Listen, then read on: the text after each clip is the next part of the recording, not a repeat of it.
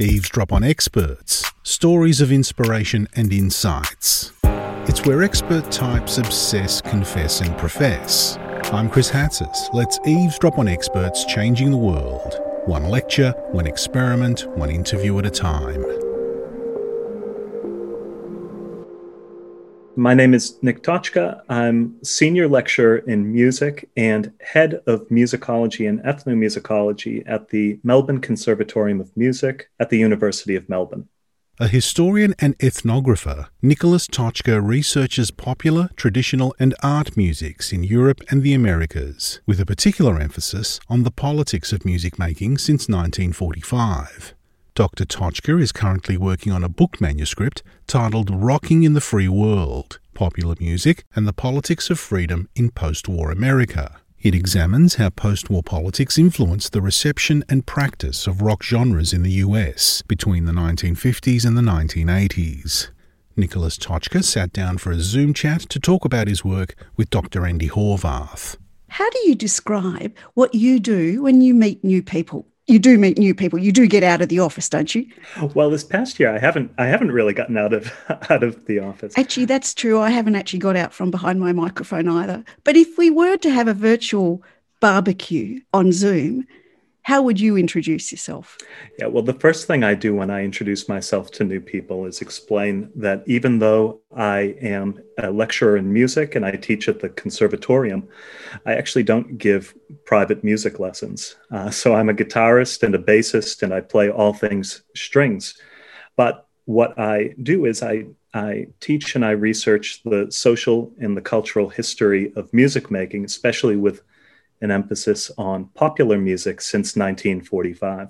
So what impact does society have on the music that is made? It sounds like a really broad question, but let's start somewhere. Yeah, and that's a really good question. That's sort of like a bread and butter question in the discipline of ethnomusicology and popular music studies. So I think that one thing to say is that there's this kind of older understanding of music as being transcendental, a kind of 19th century romantic understanding of music as existing outside of sort of political and economic conditions. That kind of romantic transcendental understanding of music as, art for art's sake is sort of that 19th century slogan that I'm talking about, is something that is still, I think, to a certain sense with us today. And it's something that, when a student signs up for my classes, we spend quite a bit of time talking about, sort of acknowledging that that's part of our heritage here in the West, that understanding of music. Today, however, I think that it is becoming more commonplace, and especially in sort of a lot of my own work and my own teaching, to really drill down into and try to understand. I like to think of it in my own work as the kind of political or economic conditions in which people make music, people listen to music, people evaluate music, they assign value or meaning or significance, they argue, they debate. One of the things I try to look at is sort of all of these verbs. So all of the things that people do with and about music. And for me, that's really kind of a window onto how exactly music has sort of political meaning or social meaning. Are there categories of music? Like, I can think of protest songs. I can think of songs that are kind of like self-expression that reflect what society is thinking about. But I can also think of songs that almost seem like self-therapy. It's personal. It's not a public message. What are the categories of societal impact on music? Yeah, and that's something I'm really interested in my own work, especially my recent work on popular music in the United States in the 1950s, 60s, and 70s. So this idea that music, and especially certain kinds of popular music, that they might function as a form of self-expression, or they might function as a form of therapy. I guess the cliched example is that you would think that, I'm going to kind of see into the deep dark inner recesses of this singer-songwriter's soul to understand, sort of what makes them tick, that our heroes, that the people that we listen to are going to be expressing themselves in a way that we connect with on records or on MP3s or however we listen to that music. One of the things I do in my work is try to look at sort of the historical beginnings of this idea. So one of the roots of this idea, it comes from the 1960s folk music movement. It comes from this idea that, a guy or a girl with a acoustic guitar, and even if they are singing into a microphone, that kind of unmediated presence, that sort of live first take connection with an audience, that's a sort of set of values and a set of tropes that quickly began to be adopted and assigned to other kinds of music in countries like the United States, Great Britain, and Australia. So I kind of see that idea that certain kinds of music can function as a form of self-expression, or even sort of a form of therapy, as something that comes about in the late 60s and early 70s, and something that begins to be valorized by rock critics, by fans, by the musicians themselves, and ultimately taken for granted. Give us some case studies that we can get our heads around where the political system, like communism or dictatorship, constrains or releases a certain type of music. I've done quite a bit of historical work on popular music in countries like Albania and communist countries in the former Eastern Bloc. And you also use the word constrain, which I think is an okay word to use, but I would sort of shift it and say that instead of thinking about the ways in which a system like a communist or an authoritarian country constrains music making, I would sort of push us toward thinking about the ways in which it shapes music making. To me, that's a little bit of a less value-laden term. So in terms of how a political economic system like communism, as it sort of developed in countries like Albania or the Soviet Union, shaped music making, in my own work, what I try to look at are the institutions and the kinds of political and economic logics that organize the activities of musicians. So in looking at logics and looking at institutions, that also pushes us to think about the people that make up those institutions, as well as the people who in their day-to-day work are implementing, fashioning, creating policy that then gets turned into some kind of a logic that leads to the production of music. So you asked about case study, and I'll get us to maybe a very kind of specific one.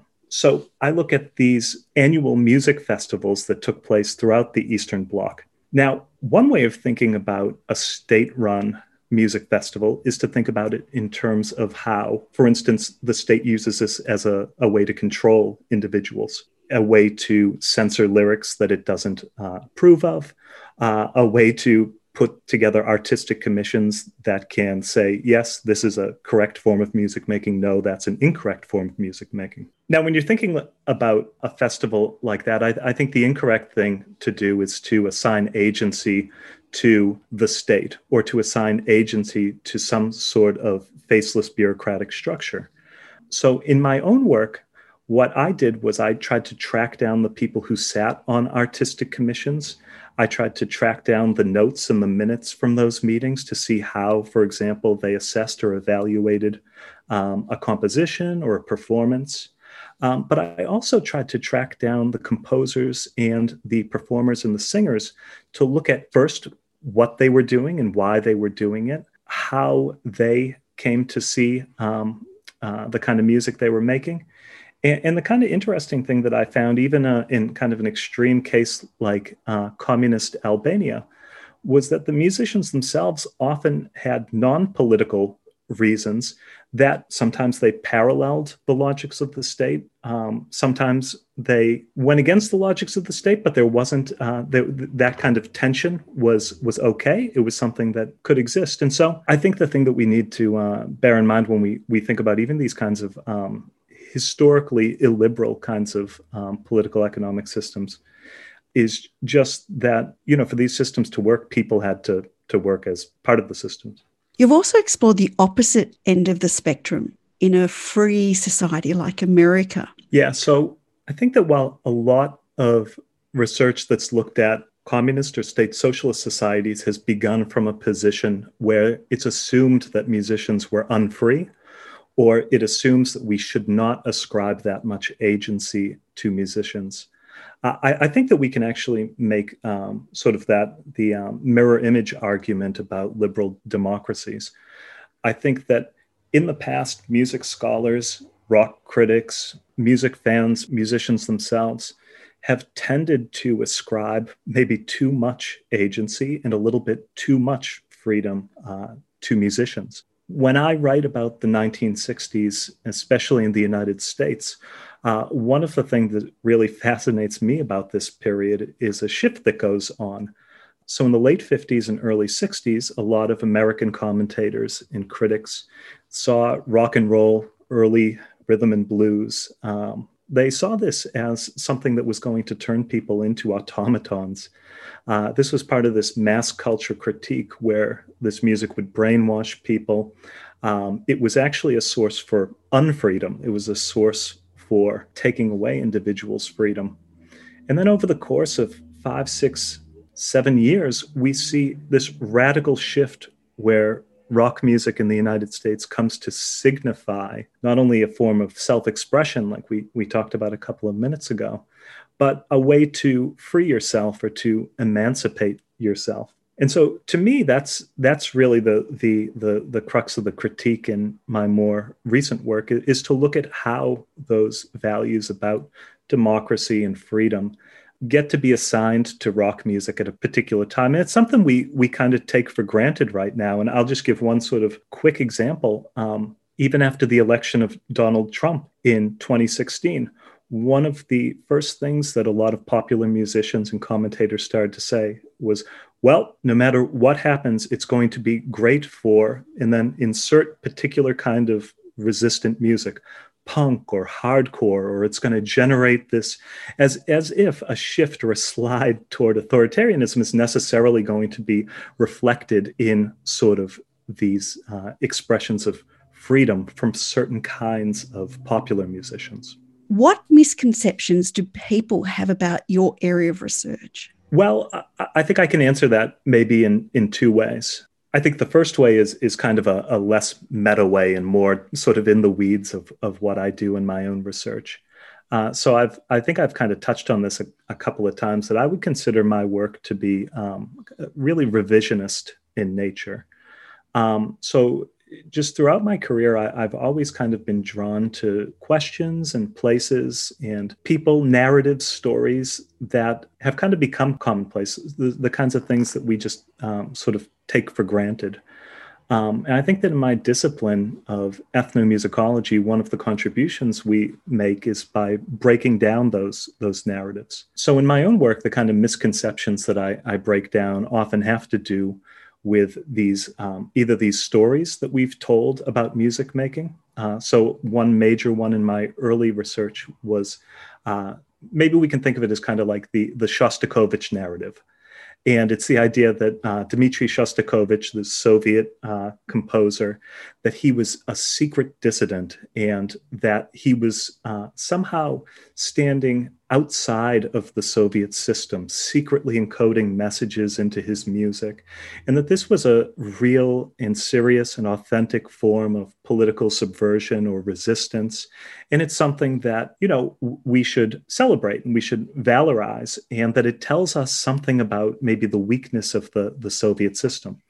So these sort of fantasies or narratives of resistance, we don't just see these with musicians like Shostakovich, but we kind of see them, especially with rock music in the Soviet Union, the Eastern Bloc. But the thing that was always kind of interesting to me was that these kinds of approaches emphasized a relatively narrow band of musicians and narrow bands of music. So once we look outside of underground rock in Leningrad, or once we look outside of literally the sort of the 1% composers, people who are sort of so high up that they can kind of do whatever they please and have all of these resources.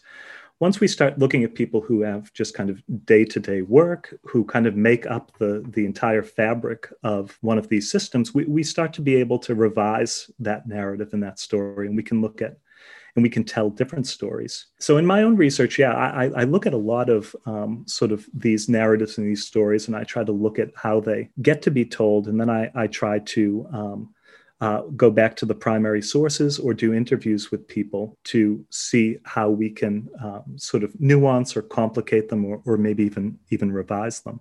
And if I can just maybe follow up with one thing that's a little bit more meta in terms of that question about misconceptions. I do think that, I'm in a discipline and we're living in a time period where it's hard to make the case for why musicology would matter or why ethnomusicology would matter. It's not something that can be easily translated into sort of the speak of, job-ready skills. It's not something that can be translated into this kind of neoliberal university jargon. And I think that my sort of utopian or maybe not utopian, but my sort of like hope for my own sort of methods in writing is that this is something, it's a sort of set of methods and an approach that could have real world value, even if it can't be translated into these kinds of immediately applied skills. Talking about current times of COVID, how do you think this has impacted or will impact on musicology? I think it's had a really terrible impact. I mean, looking globally at for example, the job market, it was already getting a continuing track job in a field like musicology or ethnomusicology. It was already like, winning the lottery. And at this point, I think it's hard to make the case to students that they should even buy a ticket. In terms of students as well, I mean, I think one thing that we do see in Australian society and in US society, and we've been seeing this in US society for a couple of decades now, is this sort of vocational discourse about what university is and what it should train and prepare you for. And I think it's hard to make the case for a discipline like musicology or ethnomusicology in today's climate. And that's kind of sad. It's kind of a scary thing because I think what it potentially means is that a lot of people who could potentially have something to contribute to these disciplines, diverse viewpoints, people with different experiences may be selected out of sort of being in the pool of students who would even be thinking of training in these disciplines. Nick, what surprised you about your research? Everything surprises me about my research. I mean, every time I, dive into a new archive or pick up a set of newspapers, talk to a person who I've just met, I think I'm constantly being surprised, which is, really a source of joy and pleasure and, in the long slog from thinking and reading to getting the money to do the research, to doing the research, to writing it, to having it rejected by publications, and then finally getting it out. I think that sort of the little surprises along the way are sort of what's most pleasurable for me. But I think that for me, the biggest surprises that I often come about in my own work are when there's a really clear-cut story or narrative that we tell about a particular musician or a particular style of music or a particular work or a performance. And once you start drilling down into the newspaper reviews from that period, once you start digging through the archives and seeing the notes of whatever sort of committee greenlit that or funded it, very rarely are you surprised in the sense that, the story was completely wrong, but they begin to sort of shift, and they shift in such a subtle way sometimes that then in formation with sort of the buildup and the accretion of all these other little stories that you find, you realize that you can often sort of the narrative gets turned on its head. And the thing that's sort of exciting about that process is that oftentimes you realize that the main protagonists of the stories shift as well. So you can start to give voice to a number of people who maybe had been left out of the original narratives, and you can start ferreting out their voices and their perspectives. and really changing your own perspective about this music that may be quite meaningful to you and of course to others as well. Tell me a narrative that shifted. So one key example and case study I look at in my current book manuscript is the relationship between psychedelic drugs and music in the 1960s. So there is this story that's often told where it just kind of makes sense, or it's natural that certain kinds of rock music are associated with certain kinds of drug use. The narrative, if you can remember the 60s, then you weren't there, this sort of a cliche. So what I've been looking at is I've been looking at the kinds of music that early proponents of psychedelic drugs actually used in their clinical studies. And despite this kind of overdetermined connection to bands like the Grateful Dead or Jefferson Airplane or all these other West Coast psychedelic bands, one of the things that you find is that in all of the early clinical trials on both the West Coast and the East Coast, the music that was being used were often classical music recordings. So in the late 1950s, Allen Ginsberg, he was at one of these CIA-funded medical centers on the West Coast. He took psychedelic drugs under the oversight of a medical professional. And he was asked, what recording do you want to listen to? And he picked a Wagner recording. And you find this throughout when we move to the East Coast and we see Timothy Leary's experiments at Harvard with Richard Alpert, later Ram Dass. The sort of middle-class white college students who were participating in these trials were inevitably asked, what kind of music do you want to listen to while we dose you and then interview? And inevitably, they're choosing Schubert or Mozart or Bach, all of these classical musicians. Now, this isn't quite the sort of picture that we have about LSD or magic mushroom ingestion in the 60s. In fact, this is probably the opposite of what we think about when we think about LSD and the counterculture. But when we actually drill down into the primary sources and we look at why these kinds of musics are being paired with these drugs, and then we can sort of learn really interesting facts about sort of the reasoning behind this. So, for example, we see Timothy Leary and other experts who are really focused on curating a drug situation for their listeners. They believe that there should be a guide, and the guide should set a particular kind of setting for the drug user to have a particular kind of experience.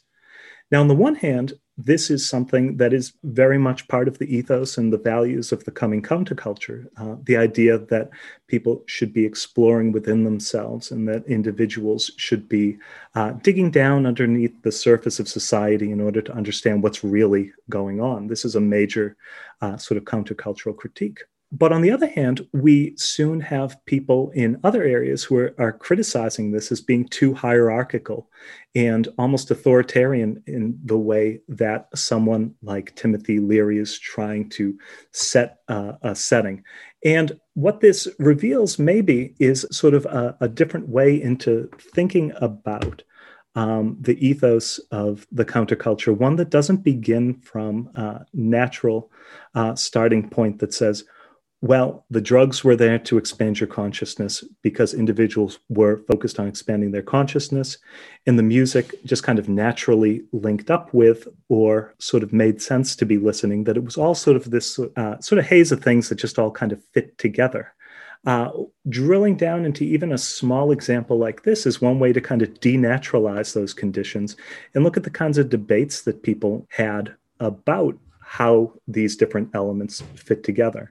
So that's the first part of the story. I won't sort of take too much time, but just to say that when we begin by sort of shifting the story on its side and looking at it that way, it then forces us to ask, okay, well, why did people stop listening to Mozart and Bach while they got high?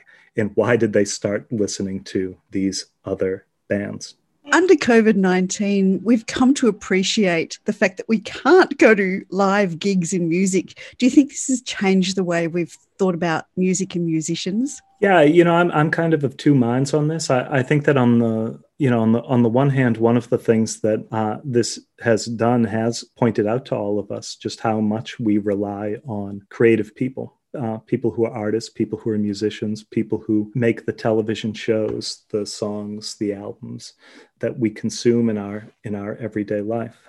I think the other thing, though, that this has shown is when push comes to shove, government policy to support artists really hasn't been there. And in fact, in a lot of places in the world, there have even been sort of these exemptions that are kind of carved out. When I talk to musician friends and composers, I think there's one positive, interesting thing is the way in which a lot of musicians have banded together to support one another. So, for example, a colleague of mine who's a composer in the Washington, D.C. area has talked to me about how he's cut his rates for commissions so that people can commission new works for him. I think that we see with like these Bandcamp Fridays when people band together to support musicians and especially independent musicians and artists. I think that that's a positive, that sort of sense of community. But when we look at sort of the large scale of the problem, we see that there really hasn't been a response from above that sort of meets that scale. Something like, for example, in Depression era United States, creating a federal program to support and put artists to work. I mean, that seems almost unimaginable in today's political economic climate. There's a lot of musicians out there who are nodding as you're saying this. So next time we go to put on a piece of favourite music or we stop and reflect on some music we've just heard, what would you like us to think about? I thought you were going to ask me if I had sort of a drug dealer I could put you in touch with. Someone who researches and teaches about popular music, like the kind of music that isn't like sort of supposed to be good for you. It's supposed to be the fun stuff that you like listening to and you buy. I often tell my students this joke that I say, welcome to Ethnomusicology 101. I say that you thought you liked listening to music, and now we're going to suck all of the fun out of it. We're going to talk about race. We're going to talk about gender. We're going to talk about how it's all part of this terrible capitalist music industry. And so I think that when you sit down to listen to a piece of music, I don't listen that way. I do sometimes when I have my work hat on. But, I think that there's certainly a case to be made for just the kind of pleasure of connecting with music on a human level. Dr. Nick Tochka, thank you. Thank you, Andi. Thank you to Nick Tochka, Senior Lecturer in Music and Head of Musicology and Ethnomusicology at the Melbourne Conservatorium of Music, the University of Melbourne. And thanks to Dr. Andi Horvath. Eavesdrop on Experts, Stories of Inspiration and Insights was made possible by the University of Melbourne. This episode was recorded on January 28, 2021. You'll find a full transcript on the Pursuit website. Production, audio engineering and editing by me, Chris Hatzis. Co-production, Silvi Vann-Wall and Dr. Andi Horvath. Eavesdrop on Experts is licensed under Creative Commons Copyright 2021, the University of Melbourne. If you enjoyed this episode, review us on Apple Podcasts and check out the rest of the Eavesdrop episodes in our archive. I'm Chris Hatzis. Join us again next time for another Eavesdrop on Experts.